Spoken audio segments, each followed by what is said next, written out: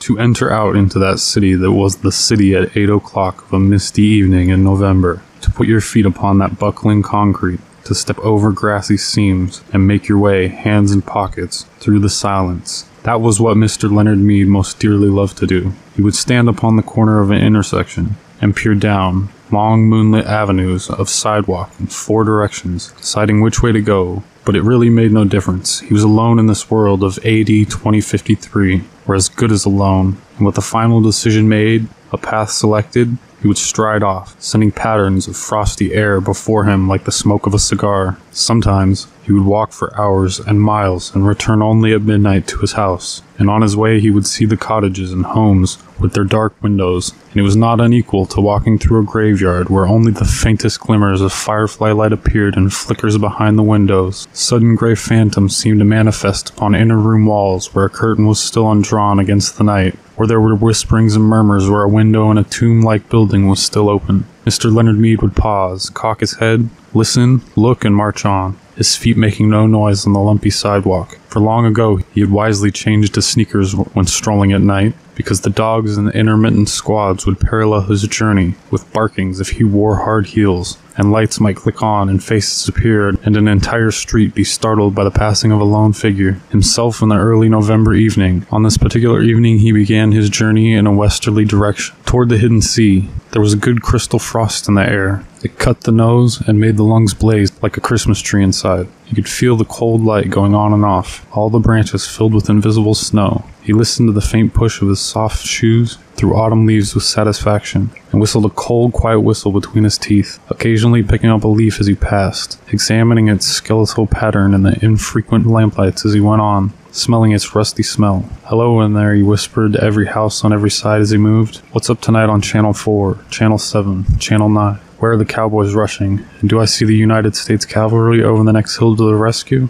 The street was silent and long and empty, with only his shadow moving like the shadow of a hawk in mid-country. If he closed his eyes and stood very still, frozen, he could imagine himself upon the center of a plain, a wintry, windless Arizona desert, with no house in 1,000 miles, and only dry riverbeds. The streets for company. What is it now? He asked the houses, noticing his wristwatch. 8:30 p.m., time for a dozen assorted murders, a quiz, a review, a comedian falling off stage. Was that a murmur of laughter from within a moon-white house? He hesitated, but went on, and when nothing more happened, he stumbled over a particularly uneven section of sidewalk. The cement was vanishing under flowers and grass. In 10 years of walking by night or day for thousands of miles, he had never met another person walking. Not once in all that time. He came to a cloverleaf intersection, which stood silent, where 2 main highways crossed the town. During the day it was a thunderous surge of cars. The gas stations open, a great insect rustling, and a ceaselessly jockeying for position as the scarab beetles, a faint incense puttering from their exhausts, skimmed homeward to the far directions. But now these days, too, were like streams in a dry season, all stone and bed in moon radiance.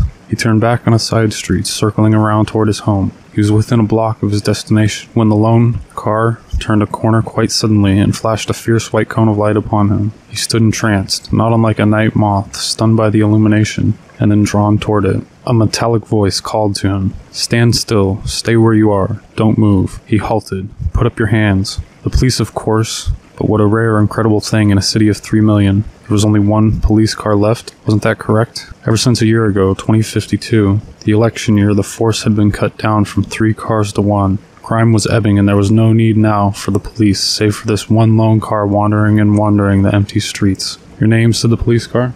Almost got attacked by B.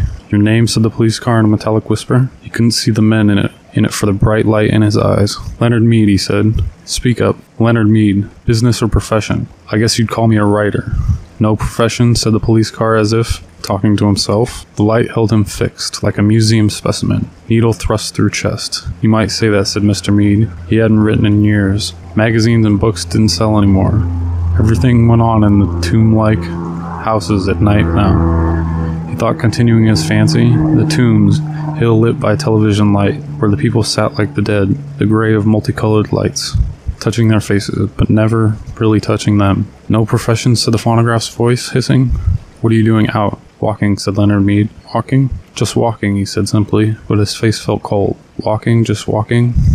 "Walking?" "Yes, sir." "Walking where? For what?" "Walking for air, walking to sea." "Your address?"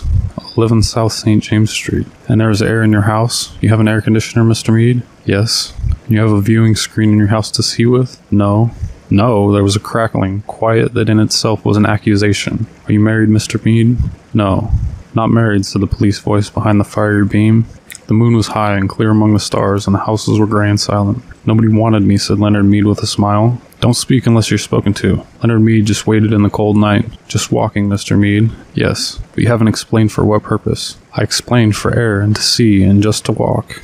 Have you done this often?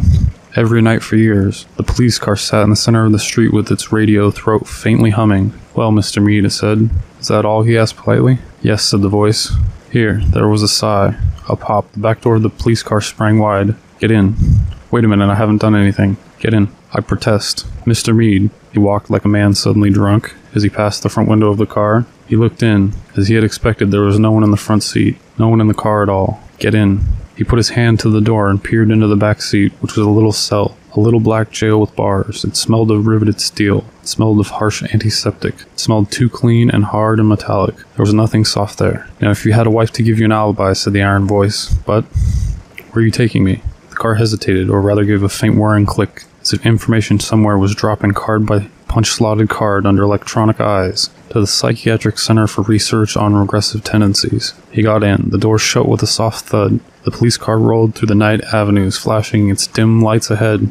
They passed one house on one street. A moment later, one house, an entire city of houses that were all dark. But this one particular house had all of its electric lights brightly lit. Every window a loud yellow illumination, square and warm in the cool darkness. That's my house, said Leonard Mead. No one answered him. The car moved down the empty riverbed streets and off away, leaving the empty streets with the empty sidewalks, no sound and no motion at all. The rest of the chill November night.